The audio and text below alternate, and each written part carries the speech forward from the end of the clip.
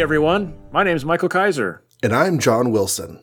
And welcome to another episode of Make Ours Marvel. This is the 152nd episode of Make Ours Marvel, the podcast that takes you through all of the superhero adventures of the Marvel superhero universe. Starting at the beginning, we started with the Fantastic Four #1 from 1961, and we are all the way up to the middle of April 1967. Wow. We're going to be covering 4 issues from the week of April 11th, those being the X-Men 33, Tales to Astonish 93, Daredevil 29, and Fantastic Four 64.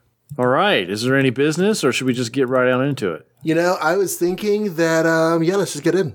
Okay. X-Men for me then. Yay. Number 33. In this ish, don't miss the fleeting but fateful appearance of, I'm not going to say.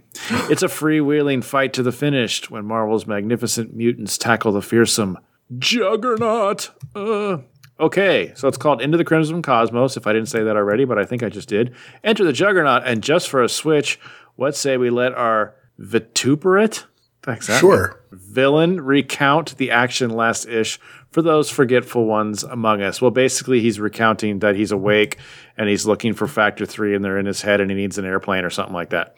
A capricious compendium of mighty Marvel milestones. Never has Stan Lee edited a more senses-shattering saga. Never have Roy Thomas and Werner Roth co-produced a more mind-staggering masterpiece. Never has John Tartaglione delineated a more earth-shaking epic. And never has Sam Rosen learned to spell Cyttorak. So real quick, vituperate means censured or disparaged. So we're going to let our put upon never gets to talk villain to do the synopsis. He does an awful lot of talking. But anyway, so yeah, he's on his way to a plane. For some reason, the army decides to send 2 dudes to try and stop him. Guess what? It doesn't work. Meanwhile, back at the home base, I guess Professor X is unconscious. I totally don't even remember that happening, but I guess it happened. And all the X-Men are like standing around his bed. They find this cool 60s doohickey that they can put on Jean Grey to like amplify her telepathy. And she gets into Professor X's mind, and somehow he has a memory of like 100 years ago, 1,000 years ago. I don't remember what it was, a ridiculously long time ago. And his memories are all about the Ancient One. I forgot about this issue. This issue is all about magic, guys, and I hate describing magic, so I don't even really know what happens. But the Ancient One, back in the day before he was so ancient, kind of looking like Samurai Jack, is traveling around, and he comes across the Ruby of the Crimson Bands. And he's like, I always wondered why nobody ever just grabs this thing. And just as he's wondering that, this being comes out, this monster, and says, I'm here. I was put here by Cyttorak, I guess, to guard the bands. And then he attacks Ancient One, and the Ancient One's like, dude, I don't even want to touch the bands. Why don't you live in them? And he uses his cool power, magic power, to banish the creature into the Ruby of Cyttorak. Are we with it so far? Okay. Yes. So somehow Professor X knows all about that. Maybe because he was just mind melding with Juggernaut earlier, and Juggernaut has that history in his head or something. I don't know. I don't think they even explain it. That's what they suggest, but it's kind of weird. That's what they suggest. Yeah. So anyway, they decide to put these machines together that the Juggernaut beat up, and these machines combined with Cerebro make an even better Cerebro, and they decide we're going to call out for this Ancient One guy because he seems like he's immortal or something. And they call, and they don't quite get that as an answer, but they do get the next closest thing, and suddenly Doctor Strange, there was the hint on the cover. Doctor Strange phases through the wall in his ectoplasmic form. And they're all like, hey, Charles did that first. No. Or did he? I can't remember. But anyway, he's like, what are you guys summoning me for? And they explain the situation. And then Doctor Strange says, okay, I'll send 2 of you. This is the part where I'm not really getting it. But like, I'll send 2 of you to go get the Ruby, and that will somehow help you with the Juggernaut. And Cyclops has to make a leader decision, and he picks Jean. And he's like, did I pick her because I have the hots for her? And Jean's like, oh, God, please, I hope he picked me because he has the hots for me. And then Doctor Strange is like, you have an hour. and then you die. By the way, I'm really busy trying to save the world right now. Please read my comic books. And so he disappears, and they disappear, and they go to wherever the Cyttorak ruby thing is. They get attacked by some traveling army, but they make mincemeat out of them. And then they go to the ruby, and the ruby like sucks them in to the ruby world. And that monster's there, and he now calls himself Outcast. I guess after billions of years, he decided to give himself a name. And they fight. God. They fight like magic style, you know, where like none of it really matters. Like, I'll shoot my bands. Oh, I'll shoot you back. I'll shoot my circles. I'll shoot you back. And then ultimately they find out Outcast has like a weakness for timepieces or something. So like Jean Grey uses her telepathy to hover like a wristwatch in front of him, and that just freaks him out because I guess there's no time in the Ruby world, so it just totally ruins his cool. And he pushes them out, or they somehow escape, and they get what they call it the Ruby prototype. And that's the part I'm kind of not getting. But anyway, the spell is then reversed or whatever because it's been an hour, and they go back to the X Mansion, and they jump in one of those airplanes that Bobby painted an X on, and they go find the rest of the X-Men who have been fighting the Juggernaut the entire time. He's like trying to make his way to a plane so he can get to Factor 3 or whatever, and they're fighting him, and they're not doing very well because not only is he physically amazing, but now he also has telepathy. Anyway, Cyclops and Marvel Girl show up. They have this Ruby prototype. They find that when they hover it near Juggernaut, it starts sucking his power. He doesn't like that, so he grabs it, which is a big mistake because now he can't seem to let it go, and it envelops him in this weird pink radiation, and it goes floom, and he's gone. He disappeared. Did he die? They don't know. They're like, well, that was cool. That's what it's like to have a weird Doctor Strange adventure that doesn't make sense. Neat. And then they go back home, and Professor X is missing, and they surmise this whole thing was set up by Factor 3 to get us out of here so that they could take our professor. Next issue, The Extraordinary X-Men versus Mole Man and Tyrannus, or What to Do Till Factor 3 Comes. So a couple things just to kind of supplement that. Okay, because great. There's just a lot of, much to do about, magic. The Ruby prototype was like, there is a Ruby in the real world that I guess is a manifestation of the Ruby that's in the magic dimension. Alrighty. So they go to the magic dimension to get the magic dimension version of the Ruby. I see. So that whatever Juggernaut touches it, it will undo his powers or something. I got it. Because prototype sounds totally magical. Yeah. So that's the logic of the story. Now, why that works, I don't know. And the timepiece was just like, oh my God, he looks at a watch, and so he must age all of his hundreds of years that he's been stuck in there? Yeah, he suddenly realizes time exists, and he has to obey the laws of time. Yeah. I guess. How did they... Man, we just had a couple good X-Men issues, and then it's just like this. But oh well. Well, I like the bit with the Juggernaut. It's fine. I mean, it's a Juggernaut fight, but he gets to play in a larger arena in this one. It gets to show how powerful he is more, I think, than we saw before. Mm-hmm. So I liked that. He's talking weird, though, but that's been happening lately with all these, like the Sandman and Juggernaut and people of low lower intelligence. I was trying to say. I don't want to say low intelligence because just because you speak how you speak doesn't mean you don't have intelligence. But, not grammatically correct, I guess, or from a different part of the street. Yeah. And he doesn't seem to be doing that, but none of them do lately. So I don't know what's the deal with that. Well, here you could blame it on the different scripter because Roy Thomas has taken over a few issues ago, but you can't really use that to extend a Fantastic Four and that sort of thing. So I don't know. Maybe the Factor 3 changed his brain or something. I don't know.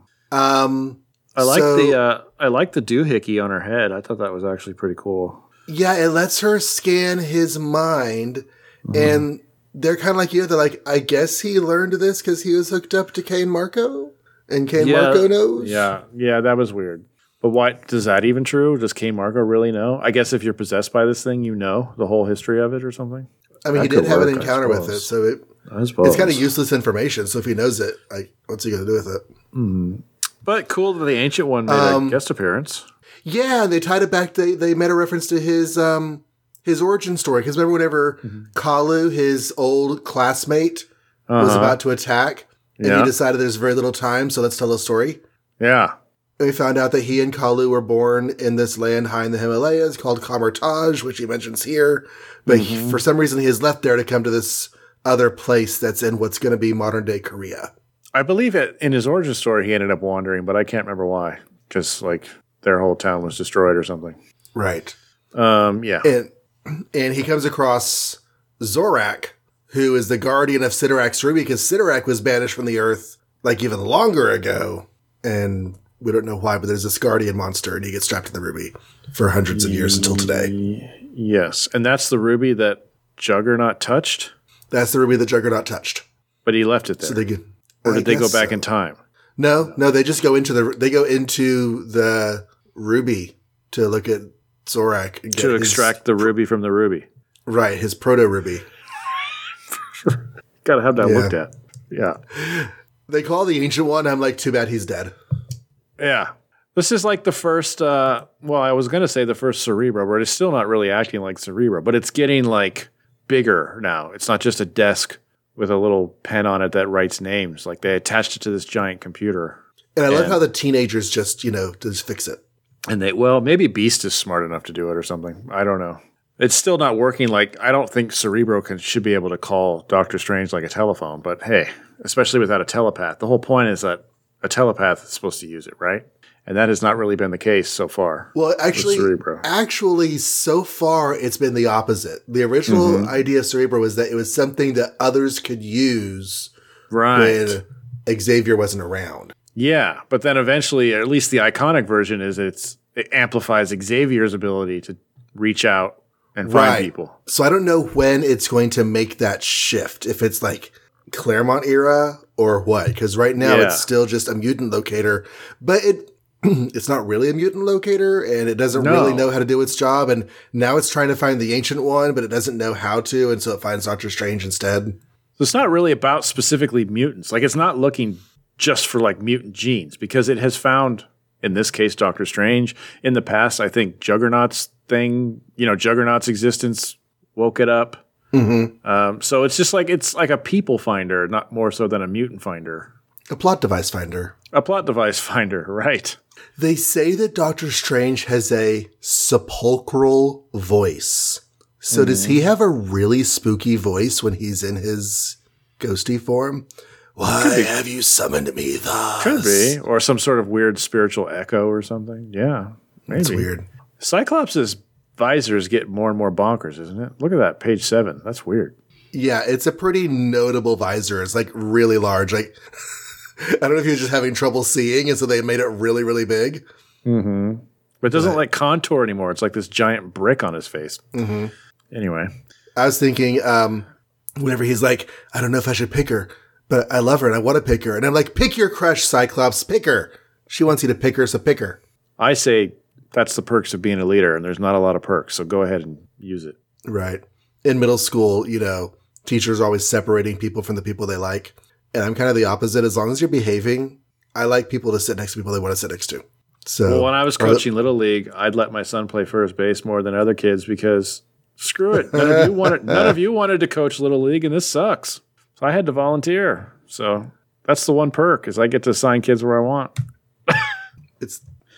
Them's the perks. Mm-hmm. So Doctor Strange gives Cyclops and Jean a chant to chant. Oh, and one of the things they call upon is Dread Dormammu's deadly twin. And I'm like, hey, we know who she is. Umar. Just doesn't rhyme, I guess. I didn't know he had a twin until we started doing this read through, but yeah. Yeah. Is she dead? What happened to her? I can't remember. She ran to hide when she saw Zom. Zom, then his top knot. Yeah. She's like, I can't do that. Gotta go. Okay, so the X-Men now have a helicopter with an X on it and a jet with an X on it. But still no Blackbird. all of your needs. No Blackbird yet. No Blackbird. Still waiting. We have not had an iconic vehicle yet. Like in anywhere. We've had some dabbling here and there, but nothing set. The Avengers are referring to their vehicle consistently as an Aero car, but I'm not sure that it's a consistent design. Oh, I guess we've had the Fantastic car. Right? Oh, yeah. Because that goes all the way back to issue 3. The bathtub version, and then the 60s version after that.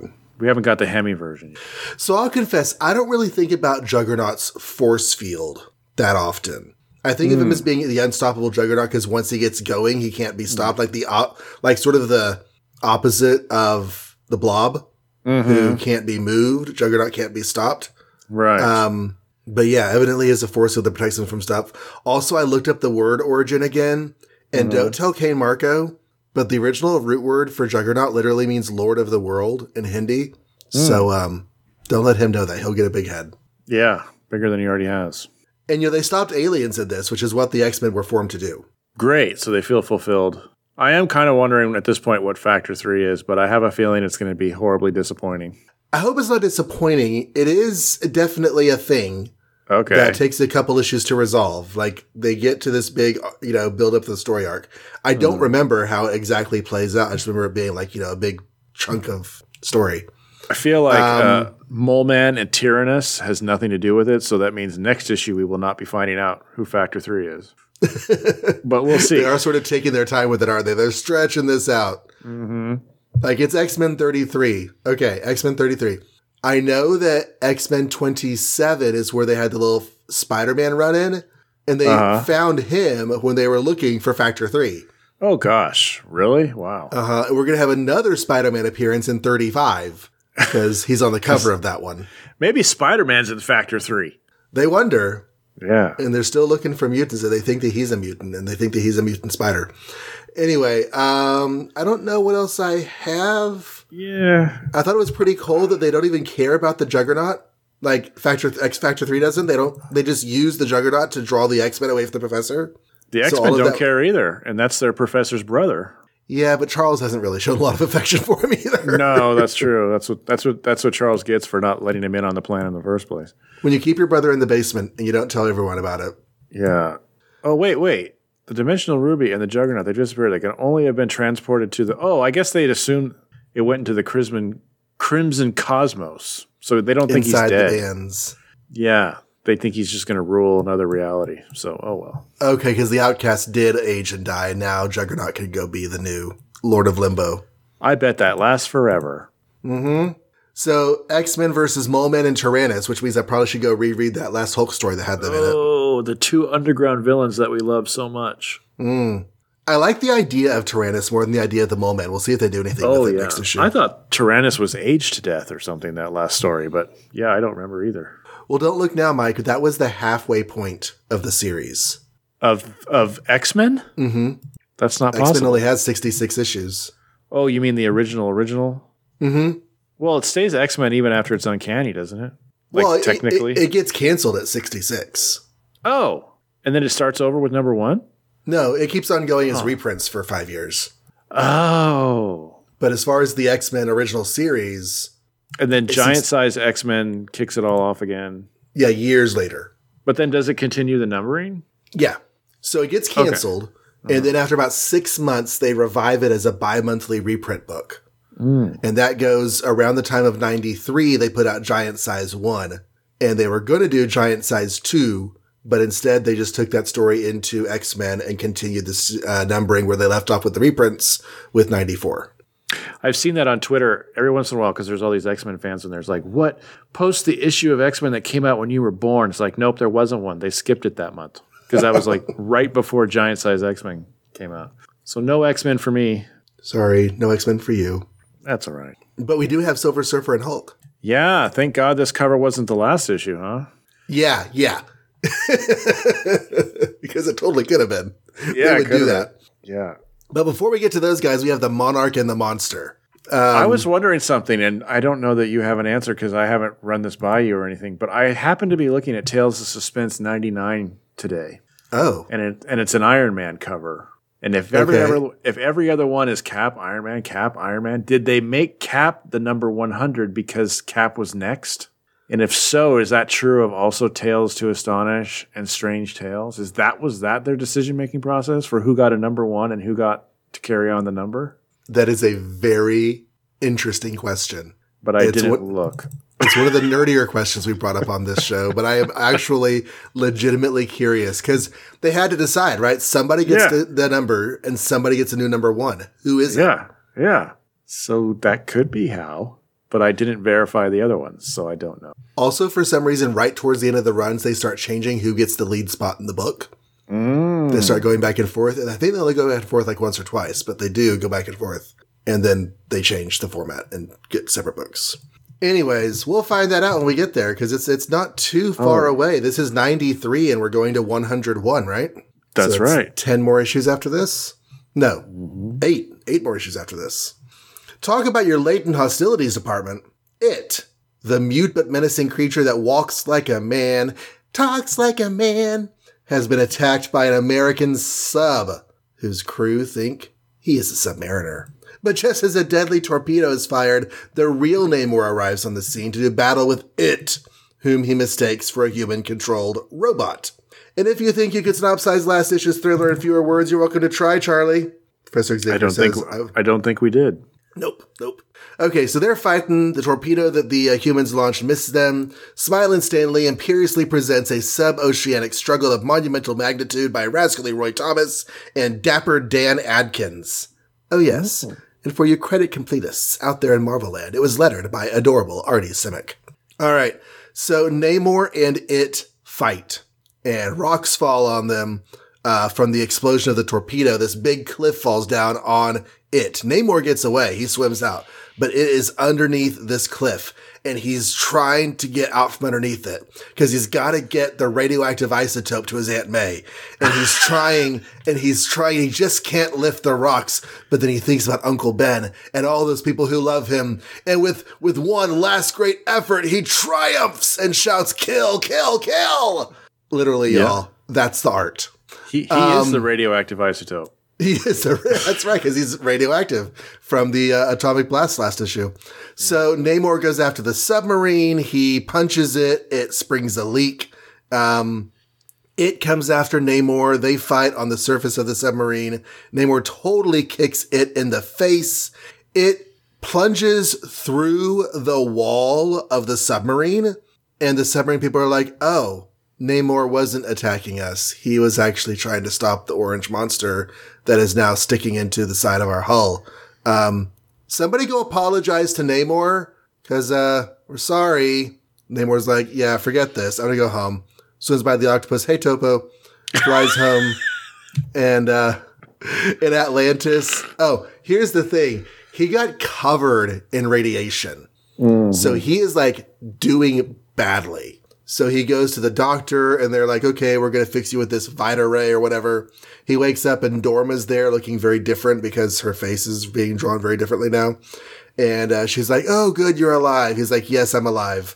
The danger is past, but only for me. There's still a danger to my kingdom." Like, no, you took care of the robot. "No, not the robot. Those stupid humans. We're calling a council of war." Next ish, the call to battle. Yeah. Why did he get to do the Spider-Man move? Why was that a thing? Because the artist had to rip off somebody? I don't know. I mean, Spider-Man has done the Spider-Man move a few times over the years. Is this our first Dan Adkins? No, we've had Dan Adkins. I think we had him last issue. Okay. We talked to him about a little bit. I want to bring him his credits. Yeah, right. We did. This last issue was his first credit for us. Yeah, that was pretty. I mean, there's a history of comic artists ripping off or paying homage to comic artists. So, but yeah, this was totally that Spider-Man scene. I didn't compare it, but it seemed very much the same. I did not note last issue that Dan Adkins was new, and I probably should have. Actually, it's been 2 issues ago. 91 was his first, and I mentioned it there. I thought we looked up his credits and found that was his first run. Maybe that was somebody else. And just scrolling back through the thing, I passed Astonish 91. There it is. Oh yeah, because he's the one that had them swimming in space. Yeah, I didn't mention it either. So yeah, he is his first Marvel. He's been doing comics for a very short time. Lots of stuff over at Warren and Tower. So Thunder Agents issues and Creepy Eerie issues, those kinds of things. And he's going to do a lot of Doctor Strange and Submariner for a while. And then he basically becomes a big inker over other people's stuff. And we'll see him on Hulk and Captain Marvel and other things. He has a pretty long history as an inker.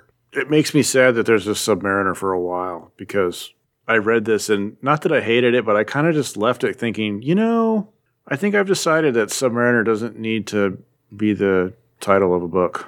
I was having the same thought during this issue. That's interesting because, Doctor Strange, I don't always love, but I can see its purpose. Like, it's a type of storytelling that I want to enjoy.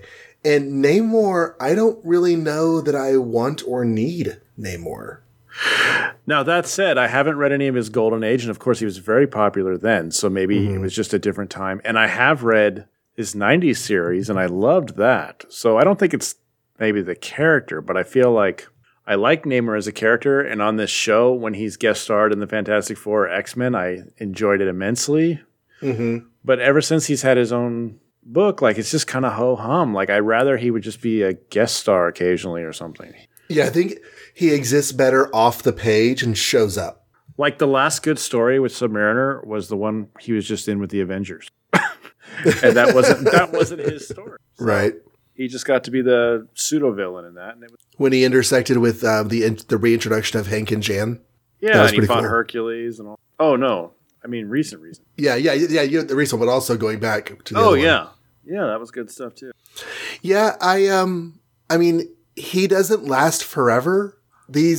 Every comic we're reading right now lasts a really long time, except for X-Men, and then later on, Namor. And then later on, Sergeant Fury. But pretty much, everything we're reading lasts a really long time. Those are the only three that really get canceled. I think like they just don't know what to do with them. Because I feel like this just gets going back and forth. Kind of like, is he going to attack the sea? Is he going to attack the service world? Nope. Yes, he. Nope. Yes, he. Nope. Yeah. The only two notes I had on this were nothing to do with Namor. They were just the elements of the story. He gets radiation sickness or damage, and not for nothing, but I thought it might be worth pointing out that, radiation is actually permanent damage to your body's tissues. You can't, you usually, if it's bad enough to make you ill, you can't recover from it. And it's usually fatal. So the fact that he just like goes and gets zapped by a ray is, comics, but. Yeah, they have their own technology and we don't know what kind of healing ability he has. I guess. Like I imagine Wolverine could recover from radiation, but. Yeah, I guess he could. If you shoot him with Wolverine rays. Do you think a submarine could recover from a giant monster being Winnie the Pooh'd into their hole? No, I think they need to surface and quickly and get off that ship. I think they should be dying, right? I don't know. Like water should be splooshing in around the edges of it. Because his shoulders had to get through, which means the hole is bigger than his torso.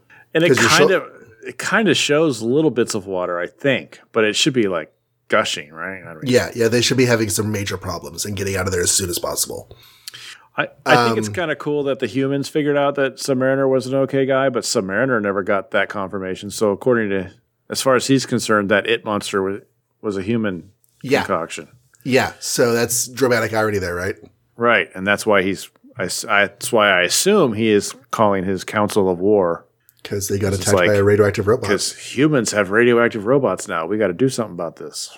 Now, I love octopuses. I really do. They're my favorite animal. Really? Okay. Yeah, they're also mostly pretty small.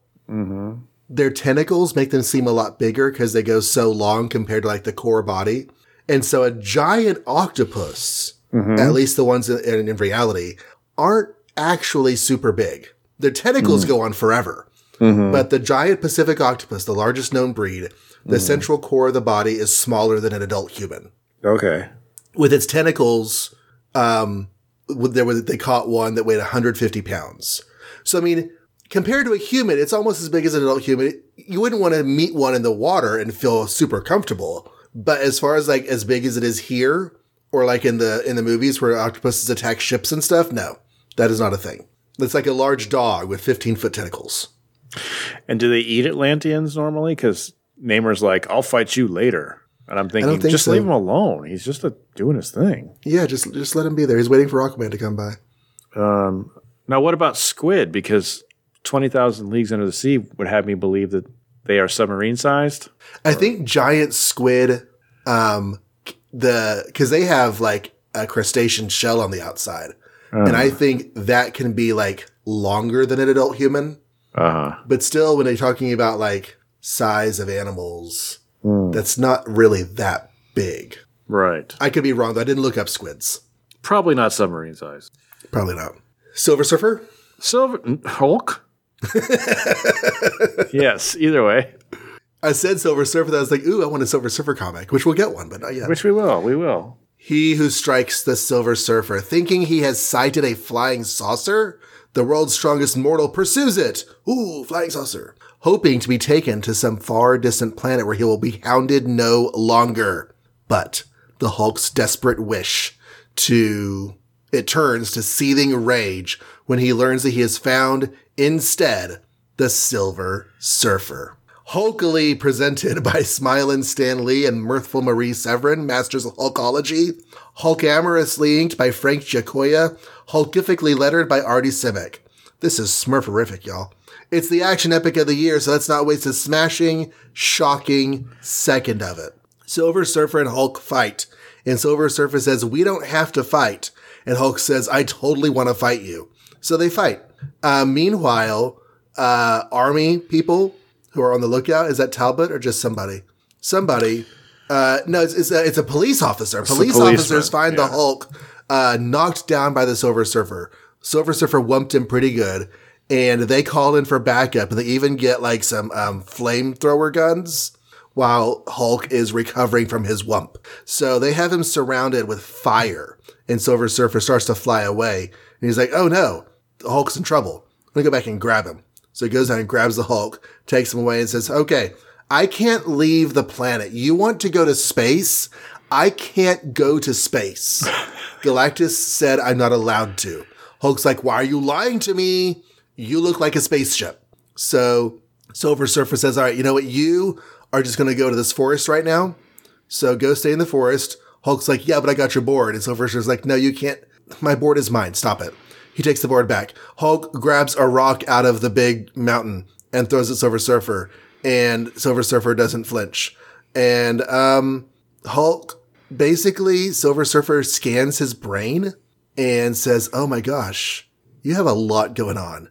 I betcha I can take your Hulkness out of your mind, bleed your body dry of all gamma cells, and you'll be normal again. So he thinks about all this while Hulk is, again, recovering from a big whump. But he wakes up just as Silver Surfer is reaching toward his face. And he's like, no, you can't do that to me. And Silver Surfer's like, you know what? Whatever. You're a monster inside and out. So I'm done. I'm leaving. And Hulk raises his hand. I'm trapped on Earth forever. But someday I'll find him. I'll make him take me out there among the stars where frightened men will hound me no more. Next, the New Man. Yay, this was fun. I liked it. I liked this too. I am loving me some Severin Hulk. It's not every character who could just find the Hulk mildly annoying. But barely an inconvenience. That's basically what Silver Surfer was this entire issue. It's just like, oh my God, you're so annoying. This Hulk wants to be sent to another world, but it's happened before and it's going to happen again, and he's not too keen on it when it happens. Well, yeah, there is that whole business about him becoming a war Hulk or whatever, but I don't know. Yeah, I think it's kind of adorable how like the Hulk wants the one thing the Silver Surfer can't do. Take him into space. He can't leave. Just like tells him 58 times. I said, no, seriously, I can't leave. You lie. No, really. I just can't leave. He's like, nobody refuses the Hulk. And I'm like, actually, dude, people refuse you all the time. Yeah. Yeah. At one point, the Hulk takes Silver Surfer's board, and Silver Surfer says, nobody can command it but me. And my first reaction was, no, Dr. Doom was able to command it. Yeah. Because I remember that was when Dr. Doom had the Surfer's power. Yeah, he still had to steal the power first. And then when he got hurt, the board went right back to Silver Surfer. So, right.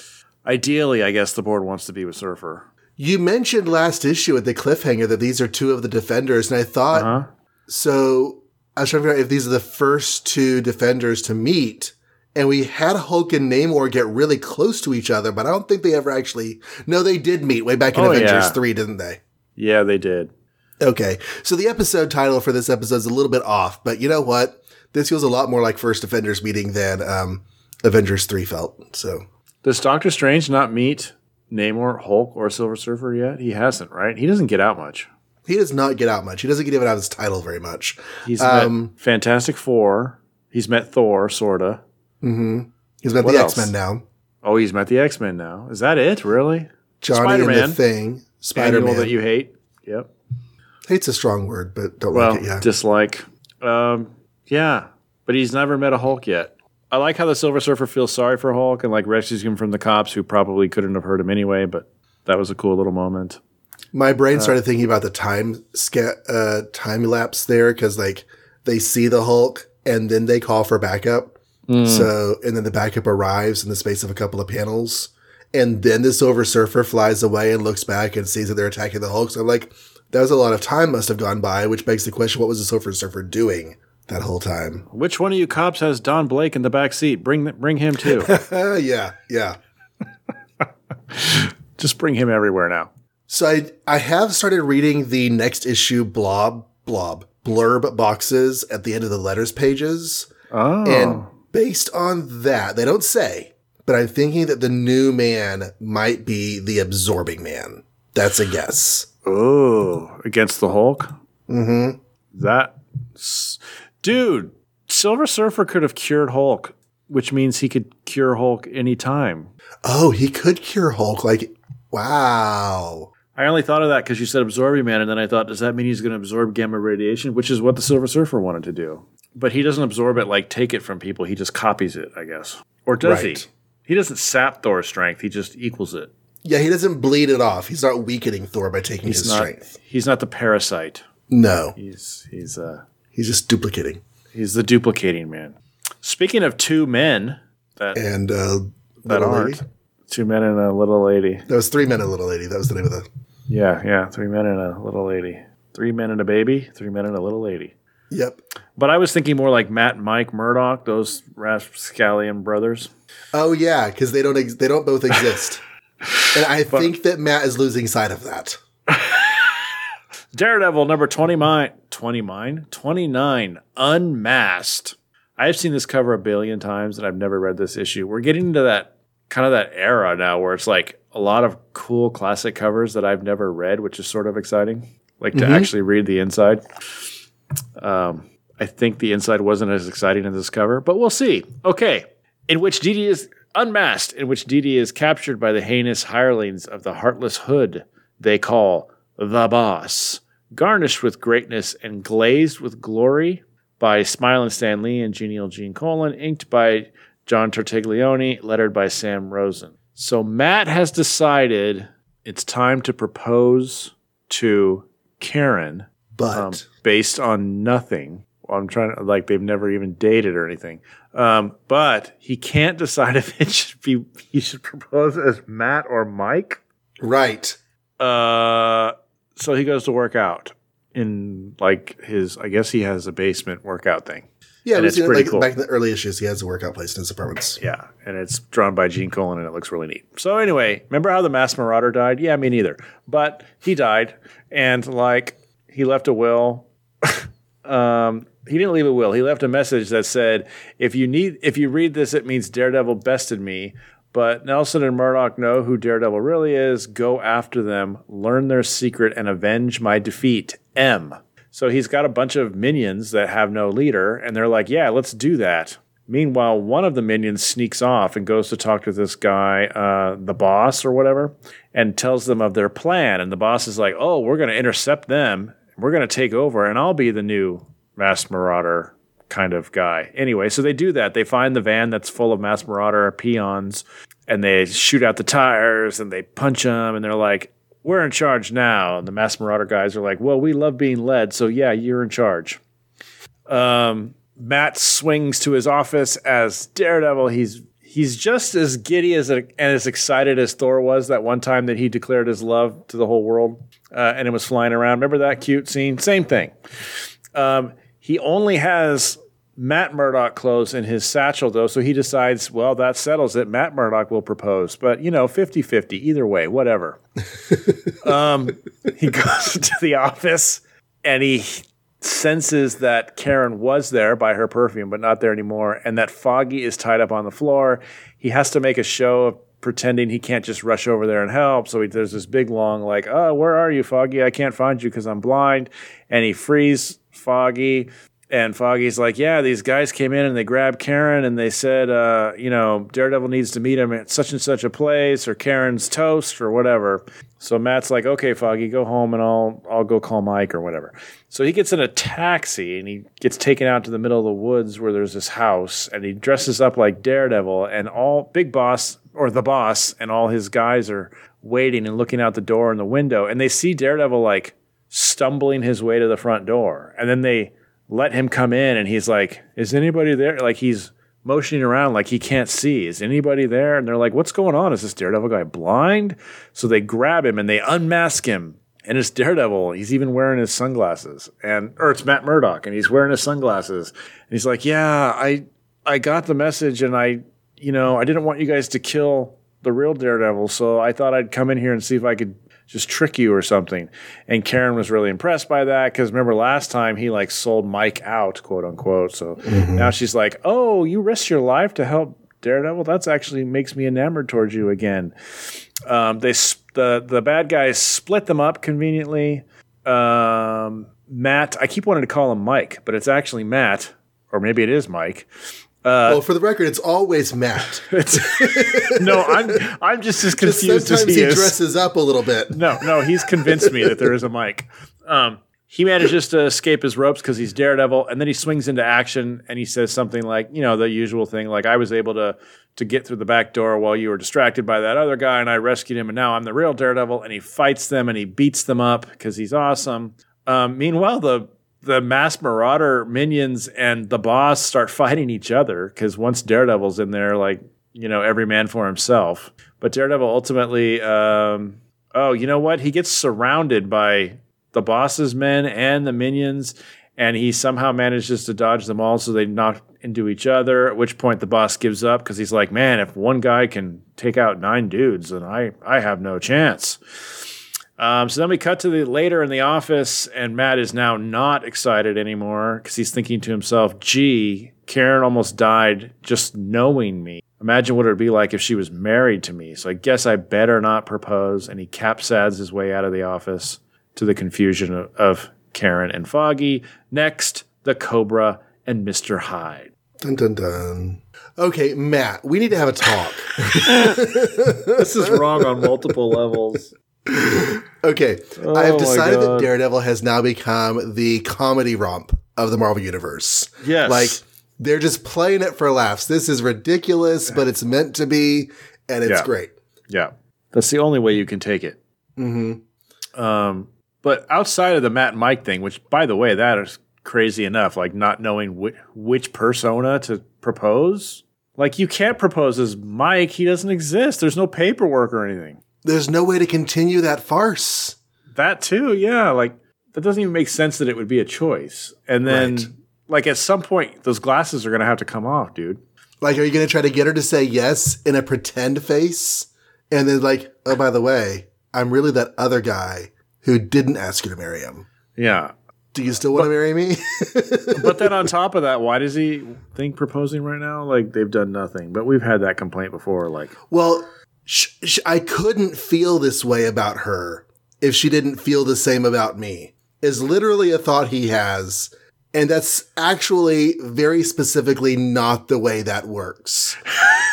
Lots of people have feelings for others that are not returned. That's human existence. But even if he's right, and in a way he is, because we know Karen does like him. Mm-hmm.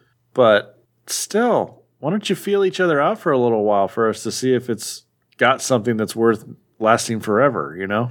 Right, right. Like, all you do is work. Foggy was ready to propose like in issue 3 or something. Remember that? I know. Like we said, this is totally a Marvel thing. Like, if there's a man and a woman in a room, then it's just a given they're going to propose to each other. Mm-hmm. But it comes from nothing. Yeah. Matt or Mike, what's the difference as long as she says yes? And I'm like, that's a big difference. Totally different personalities too, by the way. Yeah. And you know, he is both characters, so I guess he shouldn't be jealous. But if Karen really only wanted to marry Mike, wouldn't that be sad for Matt, I would think? Well, okay, so part of it might be that Matt, and I think part of it is, Matt feels so much freer as Mike. Whatever walls he's built up for himself, he's able to throw aside when he's dressed as Mike. Now, Here's a suggestion, Matt. Just start living like Mike.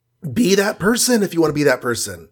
Well, Mike right now is an extension of Daredevil, basically, because they all think he is Daredevil. Yeah. So that's how he gets to be when he's Daredevil. But only Foggy and Karen. Yeah, that's true also. But only Foggy and Karen know Mike, as far as I know. Unless he goes around to grocery stores and stuff as Mike. He's a person that only 2 people know exists. That's right. So that wedding's going to be really small. I like how Daredevil went by Stan Lee's office. Oh, I forgot about that. The likeness wasn't very good there, but yes, that did happen. Yeah, I don't know what 1967 Stan looks like. Me neither. I guess it's pre-mustache. I like how it's can't stop now, Stan. I'm in a hurry. Like Daredevil just knows Stan. Like they talk all the time. Maybe he's his lawyer. Or he, just like Fantastic Four, he submits story ideas for money once in a while or something. Yeah, because does Stan do Daredevil comics for Daredevil? I have always assumed that anybody who we read comics for has an actual comic book in the universe somehow, but who knows? There's a thing on page 10. He says, they'd never believe that the old daring Dazzler could be a blind man. And the narrator comes on, the Dazzler was neither blind nor a man. Well, the first Dazzler was a man, but no one ever talks about him. I like that he took a taxi, and at first it kind of made me laugh, but then I started realizing, that actually makes a lot of sense. Like, you've got to get around town somehow, right? He can't really drive. I mean, they've had him fly and drive here and there, but like I don't think even his super senses would allow him just to drive around. I feel like that just couldn't work. So he doesn't have a vehicle. He's not Captain America. He can't jump on a motorcycle and drive out here. He's not Spider-Man. He doesn't swing like that. He does have a billy club, I guess, but there's no trees or anything. So yeah, he's take a taxi. Take a taxi. Before he takes the taxi, there's a whole scene with Foggy, and he is like so overplaying the blind thing. Like you have to convince Foggy that, oh, you are really blind. Like it's so overdone in a way that I feel like isn't even necessary. I don't know. I think like a couple lines of dialogue would have done it, but instead they had like 5 panels of it. Yeah. Now it makes sense in page 11 because there he's like trying to convince everyone else that he's blind as Daredevil. Yeah. And the Batmaniest moment of the issue on page 12, where they take off his mask and he's wearing his sunglasses underneath his mask. I know. That's great. How does that work? But anyway, have we ever seen Matt without his sunglasses on yet? I don't think so. Or Mike? No, I don't think so. Interesting. Not just the blindness. I mean, whenever he was younger, but not now. So we don't really know if he's like, if he just covers his eyes because he doesn't know where to look, or if he has some sort of disfigurement from the radioactivity, or. Yeah, we don't know. I think in later contexts, his pupils are not his pupils, his irises are whited out, and he just doesn't know how to look at things. Yeah. There's nothing significantly different about his face. Yeah. But nowadays, people are free to just have their face be their face, and their eyes are their eyes. Even if they're not seeing eyes, they still are eyes. But I guess in the 60s, it was much more conventional to cover all that up. Yeah, I don't know. I don't know what the current. I guess it just is on a per person basis how comfortable they are. Yeah, but here's my thing with the whole Karen trope. Karen wasn't in trouble because she knew Matt Murdock. So going and having a relationship and getting married to Matt Murdock wouldn't actually put her in increased danger. She's in trouble because she knew Daredevil, which you made happen, Matt, because you made Mike Murdock and you told everybody that he was Daredevil. So you're the one putting Karen in danger through your shenanigans. Well, it's the same way with Peter Parker can get in contact with Spider-Man and Clark Kent get in contact with Superman. Well, here's the thing about the Superman Lois thing is that Lois is Superman's girlfriend, Lois Lane. So if she gets in trouble because of her connection to Superman, has nothing to do with her connection to Clark Kent. So if Clark told her he was Superman and they got married, which is what they do in the 90s, it's not going to change her danger status. She's just, anyways. Maybe not Lois, but okay, say I'm a big bad villain and it's like, okay, I want to kill Spider-Man. How can I do that? I want to lure him somewhere. Hey, this Peter Parker guy goes around telling everybody he knows Spider-Man and he takes pictures of him. So I'm going to kidnap Peter Parker or Peter Parker's loved ones. And Kevin Bacon style, that'll get back to Spider-Man. So it's like you're just you're ruining your secret identity idea.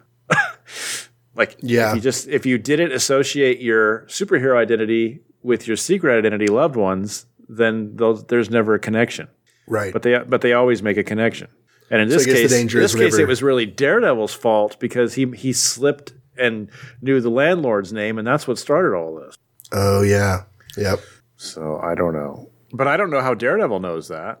So that's kind of a big jump on his part. Like, isn't he more worried that – shouldn't he be more worried that they somehow connected Karen to Daredevil? Like, he hasn't really questioned that at all. Well, he told he told the Masked Marauder. Oh. Okay, he told Masked Marauder that Mike was Daredevil, but Masked Marauder already knew that Karen and Matt and Foggy were somehow connected. Because they were all in the dirigible. Yeah, that's right. So the Masked Marauder told everybody else, hey, go check out the Nelson and Murdoch office because they know Daredevil. Yeah. Anyways, I'm kind of interested to see how the whole Cobra and Mr. Hyde thing plays out. I feel like they might fit Daredevil better than Thor. I agree. It sounds more fun to me, too. I remember when Hyde first started coming around Thor, and it seemed like they were trying to make him Thor's like main villain, but it never really clicked for me. No, it was only 2 or 3, maybe 2 appearances, maybe 3.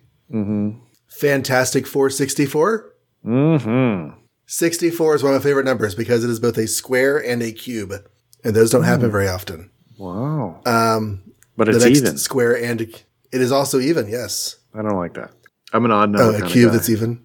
I don't know why. The Sentry Sinister. I've been waiting for this issue for so long. Okay. Really? Another Majestic. Yeah. Okay. As we were approaching the introduction of the Sentry, I was like, ooh, because this opens so many doors.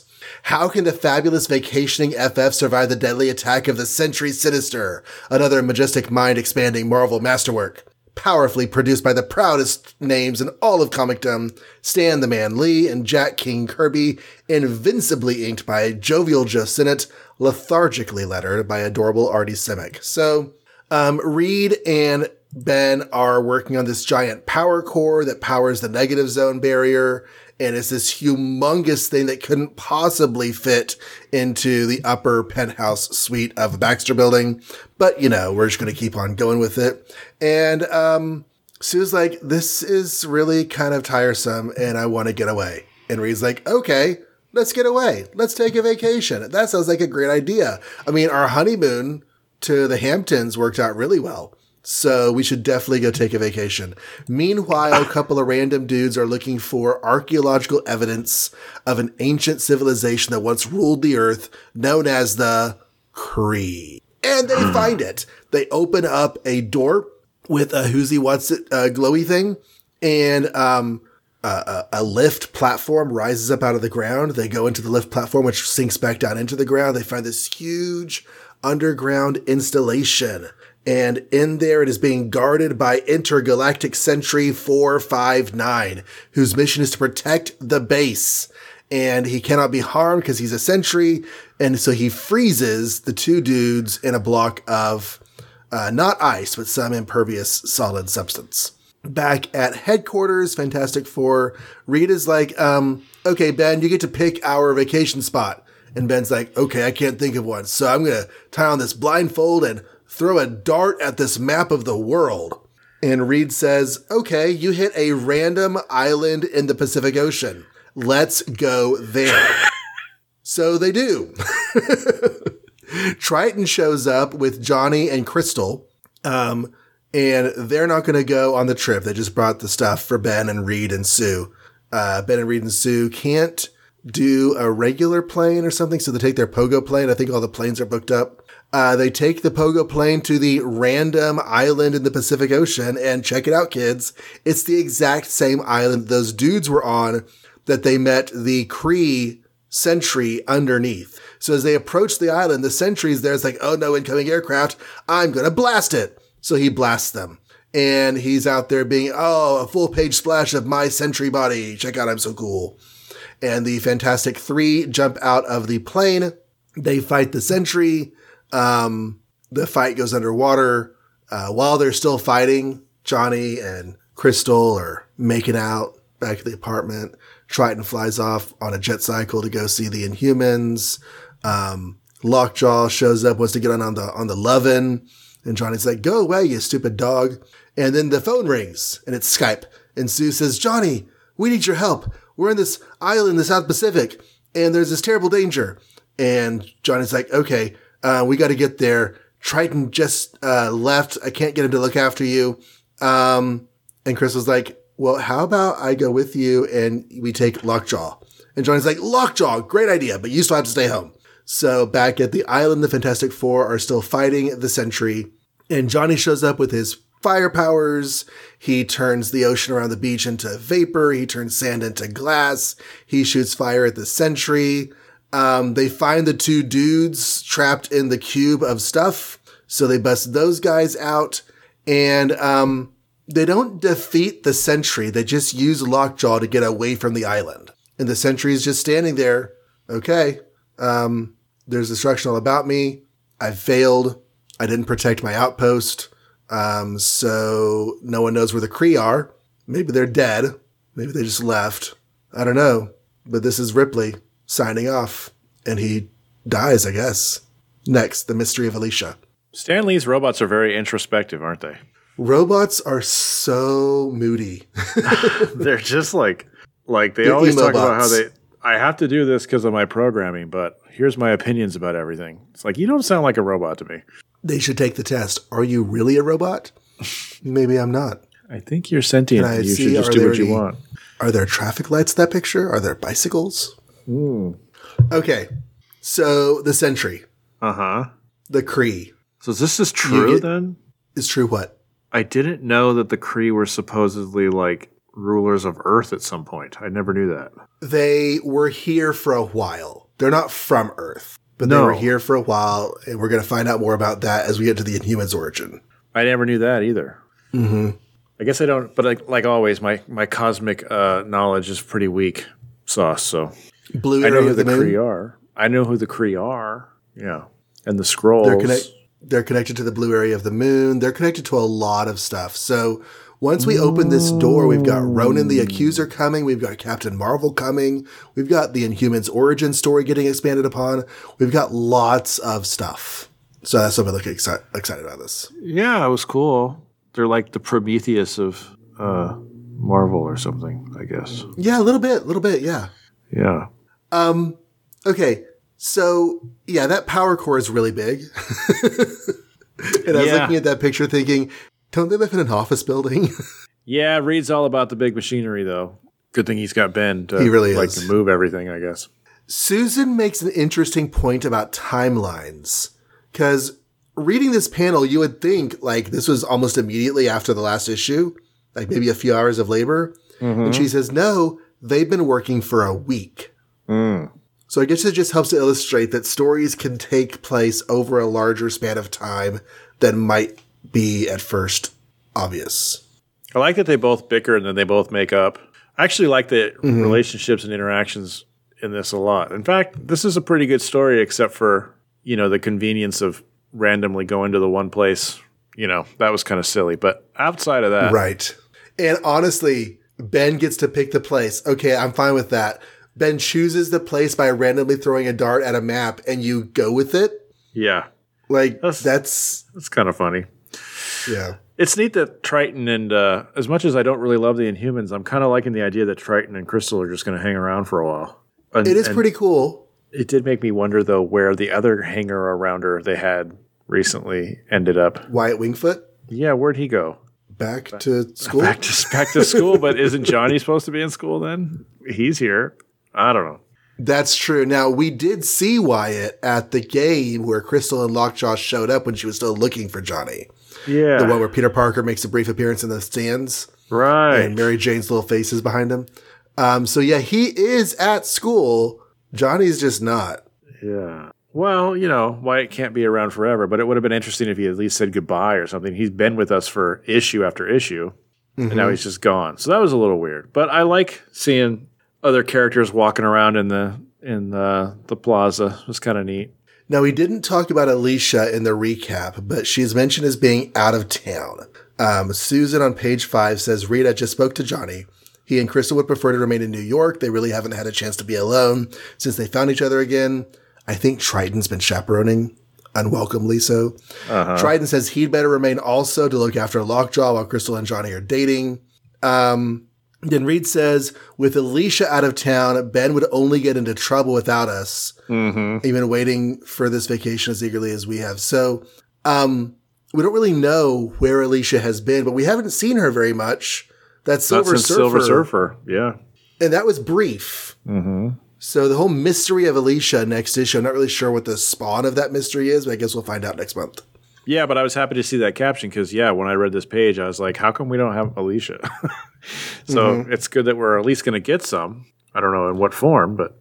I hope she and Ben have made out okay between issues because we haven't seen a lot of positive interaction with them in a while. Speaking of sexism, even I'm sexist because I'll admit this. On page 7, when they had their plane get snatched or attacked by the Sentry, before it got to panel 3, I was thinking in my head, oh, how are they going to survive this? And my brain went like, oh, Mr. Fantastic could wrap himself around Sue and Ben won't die from a plane crash. That's probably what they're going to do. And then I totally forgot that Invisible Girl could do something and save them. But so that I was like, oh, Mike, you're really bad because you had all 3 of them in that thing. Of course, Invisible Girl could save them from a plane crash.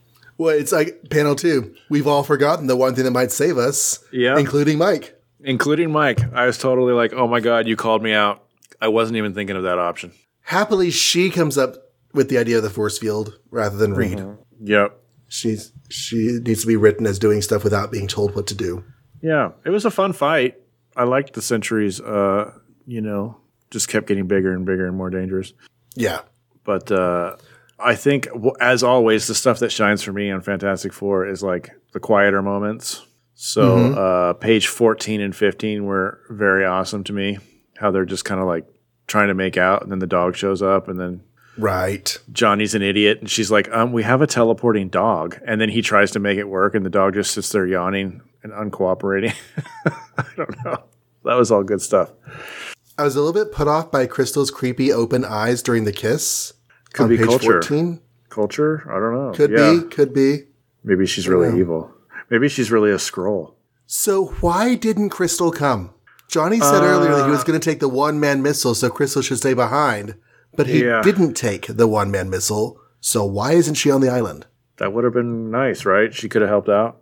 Something with the elements. She could have done something there. Even if she only did like one, fight move, just having her there and present in the story would have just acknowledged her, as being around. Yeah, I hope she doesn't just get relegated to like the girlfriend in between action. If she's going to be around, I hope she participates. Right. I think she joins the team. I think she's the first new Fantastic Four member. For sure. But I don't know when that happens. Is that 10 years from now or tomorrow? I don't know. Yeah, I don't know.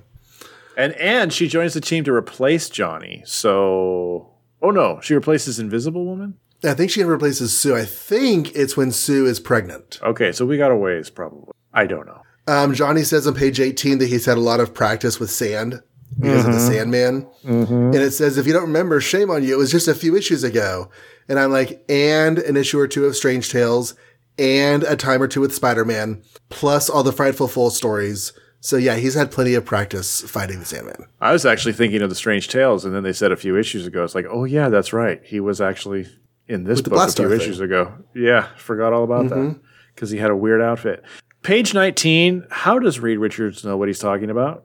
This issue was this isle was once dominated by the Kree. They obviously kept their main energy and power supply beneath the earth. He just knows that? When was this discovered by him? And if he does just know that, why did he come here? Right. How did Reed discover that? That's really bizarre. I think they just slapped that on there. I'm pretty sure there was no discovery, unless it was off camera 20 years ago or something. Maybe he and the Kree Sentry did a lot of trash talking back and forth. I mean, if this scientist guy who's in the ice cage knows, then I can see how Reed could know because he's probably smarter. But still, if he does know, then why did he come here without explaining that to anybody? Right. How did he associate this particular island with those facts? At some point, it was this island when they came here. He should have said, gee, Thing, your dart picked the one area that used to be dominated by an alien race called the Kree. Let's go. But he didn't say that. So the Sentry has been here for some 25,000 years. I looked it up. And we are going to see him play into the history of the Inhumans in a few months because we're going to get their origin story in Thor.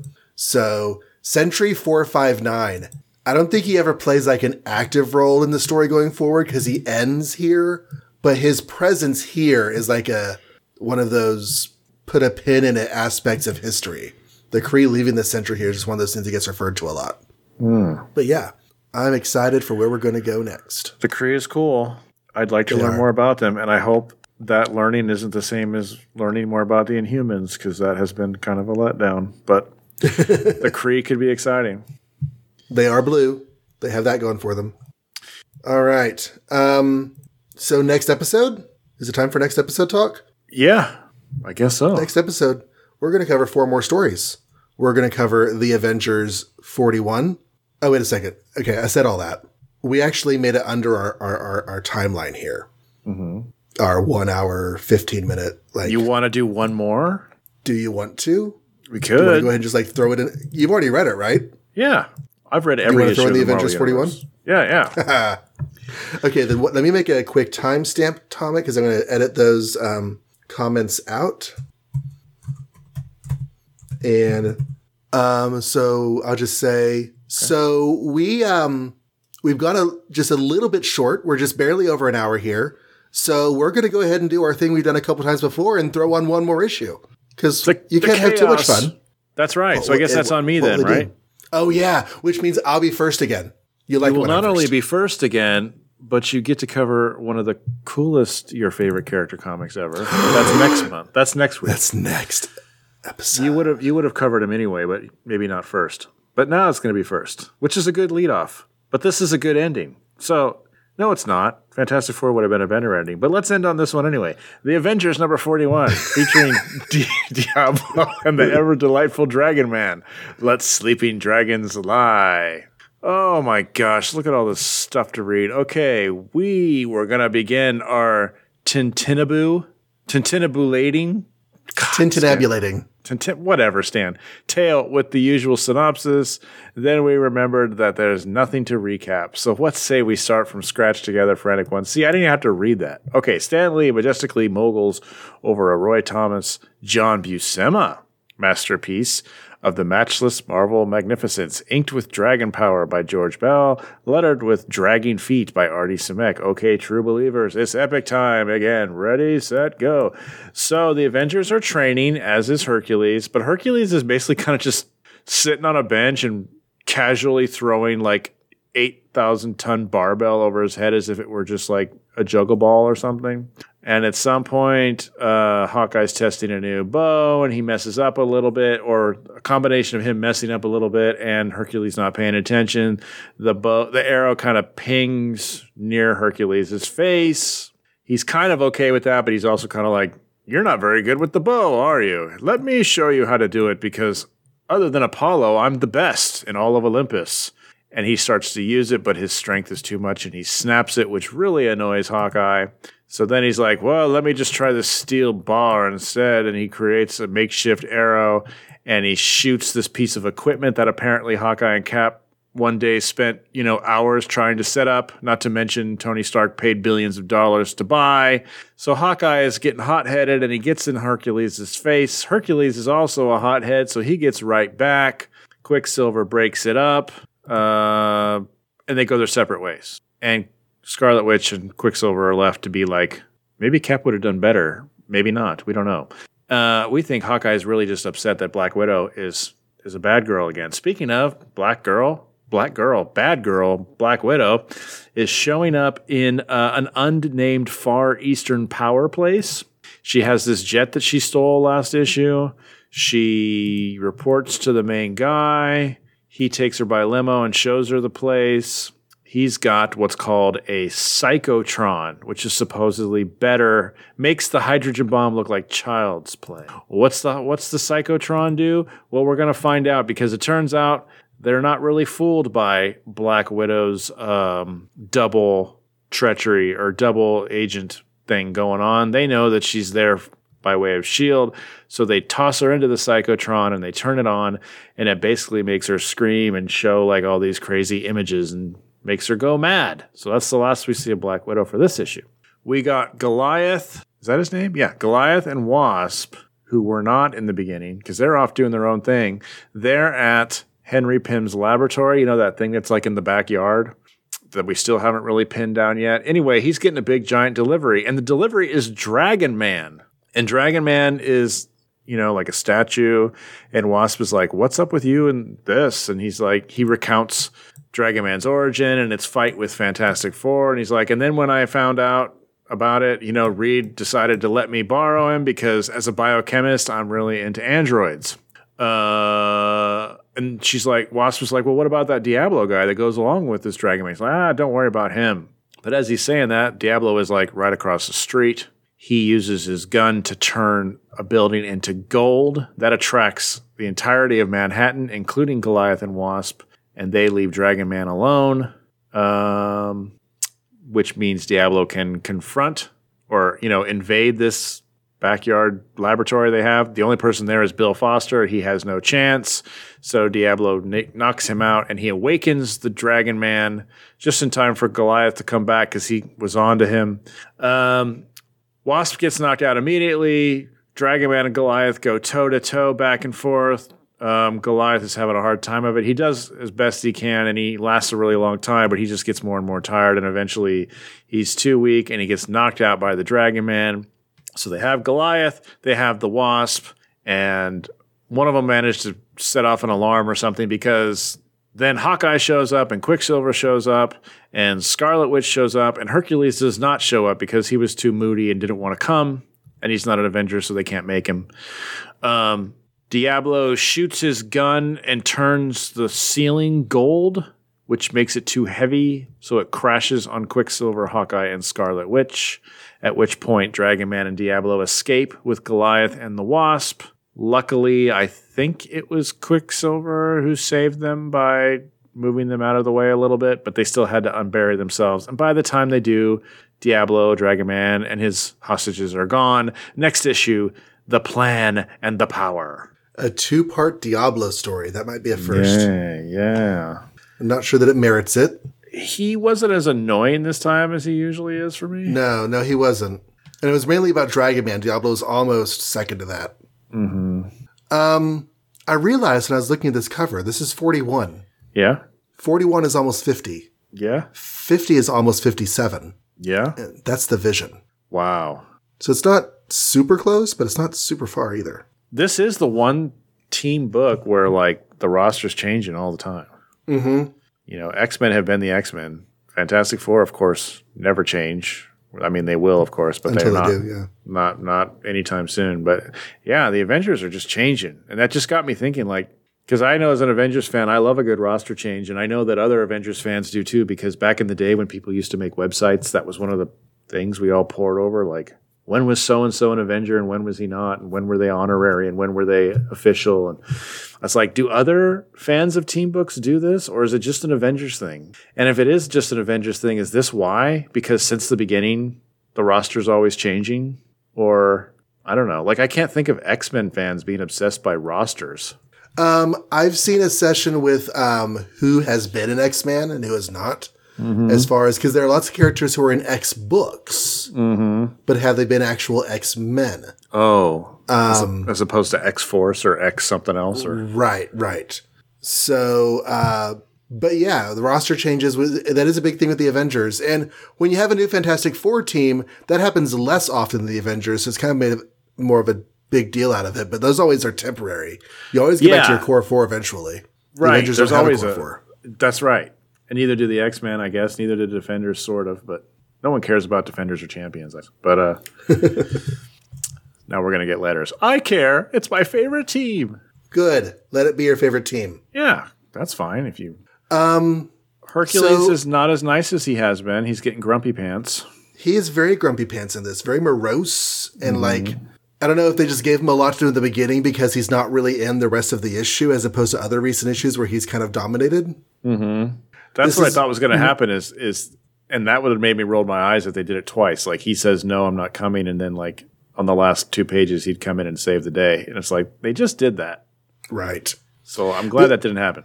This is almost a Goliath-focused issue. Mm-hmm. There's people at the beginning and there's people at the end, but like the middle half, when you have the left half of the bed and the right half of the bed, but somebody sleeps in the middle half of the bed. The middle half of this issue is Goliath versus Dragon Man and Diablo. Yeah. And that's a Wasp gets to do one thing. Pretty good fight for Goliath. Yeah. Now, I cannot kind of sort of only a little bit remember what the heck a Dragon Man is. Like, okay. Because remember his origin involved Diablo and it was sort of stupid?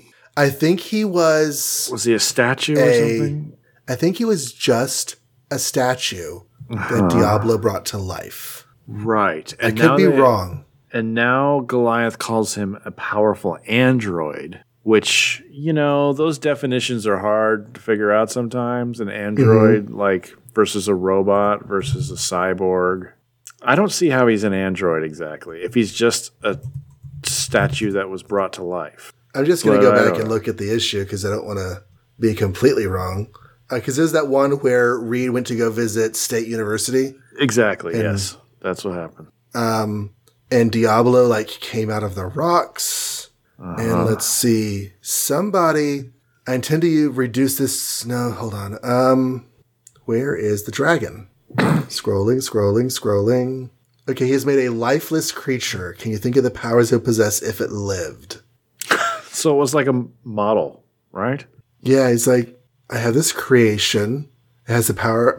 It has no life. It combines the greatest powers I can give an artificial creation: a mighty tail, built-in heat reactors which emit flame at the touch of a button, wings which... Okay, so there are some mechanical or electronic components within it, but it's basically a statue, and he animates it. So it's not really an android the way we think of androids. No. And an android, I guess, could be all organic as long as it's artificial. So what I was just wondering here, because the thing about Hank is what I always find interesting is, like, he is a biochemist, at least initially, and yet he invents Ultron, right? Which isn't really...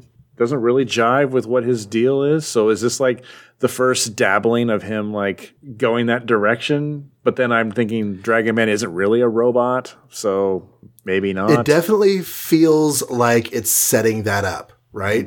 Yeah. Like this is his first discussion of wanting to mess with, artificial life or whatever you want to call it. And that's going to be something he is very majorly associated with come the future. As a biochemist, I really want to know what makes this powerful android tick. And I was just like, is that what you would want? I guess so. But yeah, he's not like a machine. So I guess maybe he's just, I don't know, trying to figure out the chemistry of how this non-living thing is living. But it's not. That's what it seems like to me. Yeah. So the Scarlet Witch was really sick last issue and couldn't do anything. They were all worried about her powers, and now she's just better. That was a bummer. I think we even surmised that was what was going to happen, and we were going to be annoyed by it. And I was. She was just like when this, I got over it. 24-hour virus kills your powers, and now you're better.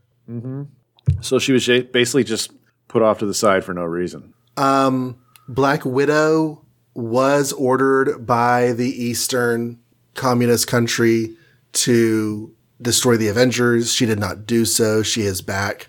And they leave her in a really precarious situation. She's being blasted by brainwashing. And that does not bode well for her future. I'm sorry, ambiguous Eastern military leader guy. If you gave me the choice of suffering your psychotron or suffering a hydrogen bomb, I pick your psychotron. Okay? Yeah. How is this even like...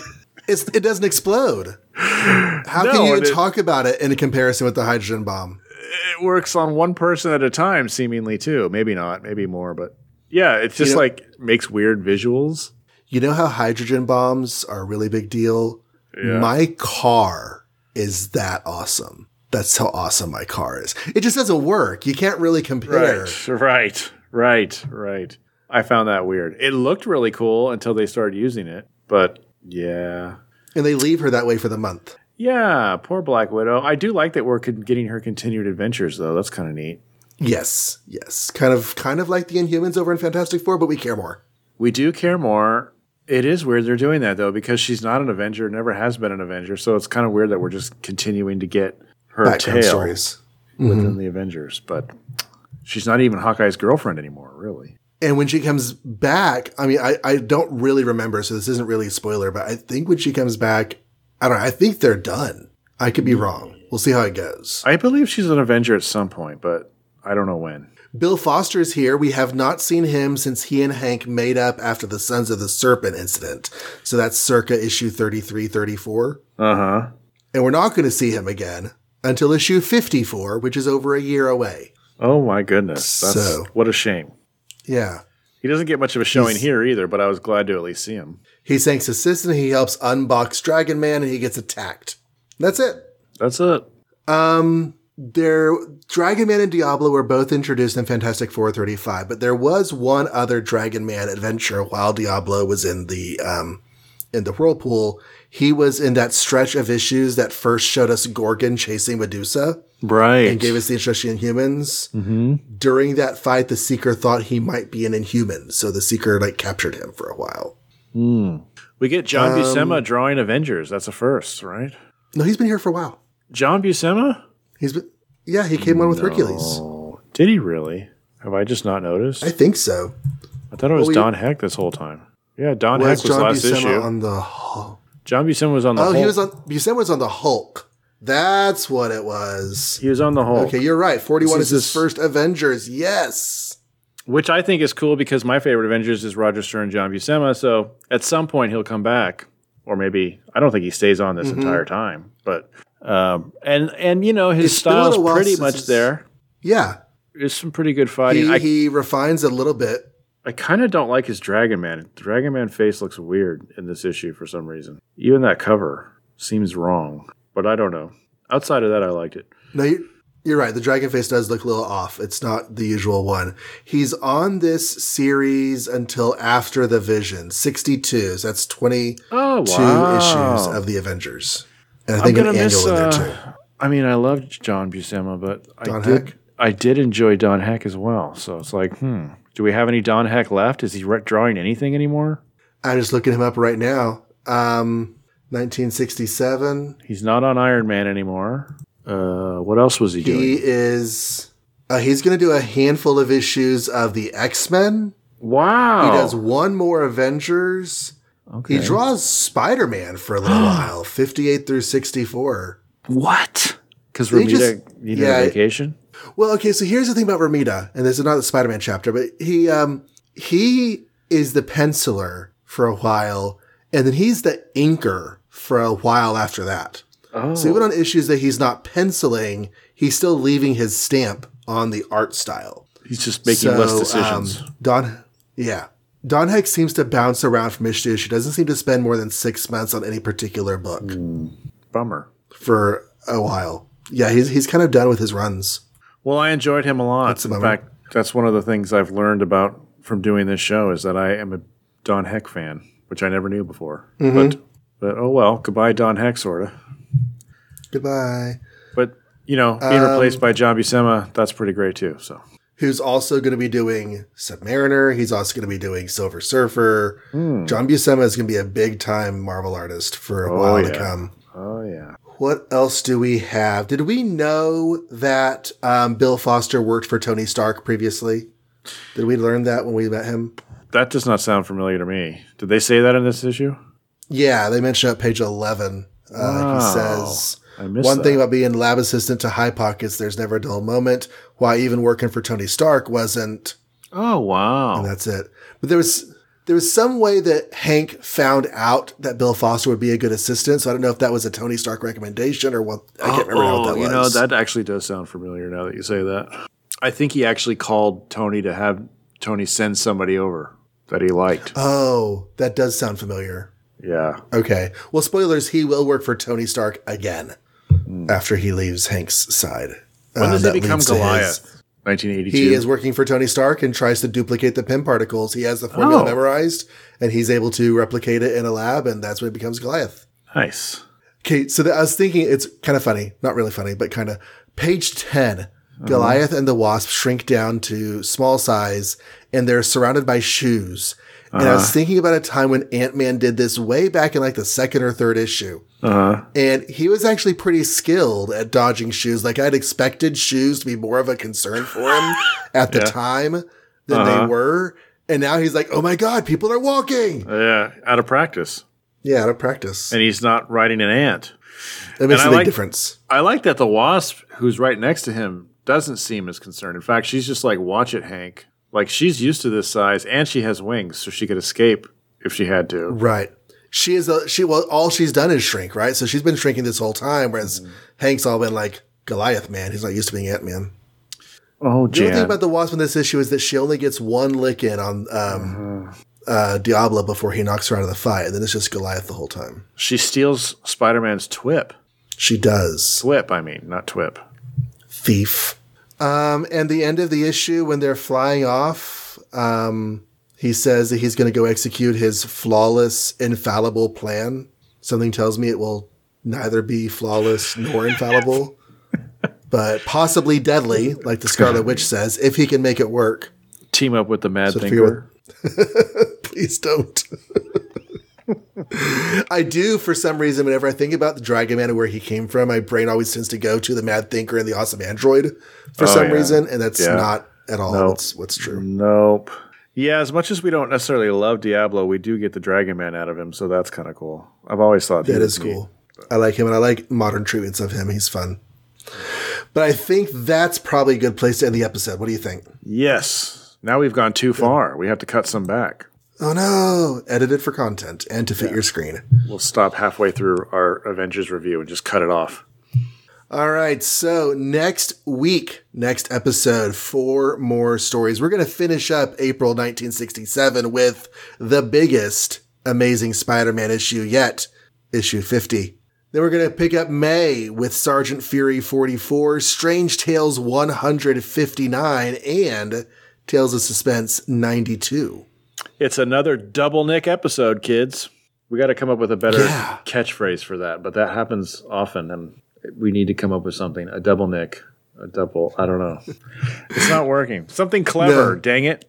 Well, Spider-Man's going to have double issues in 1968. He's going to have that second series for 2 issues. So we'll have some double Spider-Man in there too. Double Spidey. Yeah. All right. Where can they find us if they want to hear more episodes? Type Make Ours Marvel into your favorite podcast app.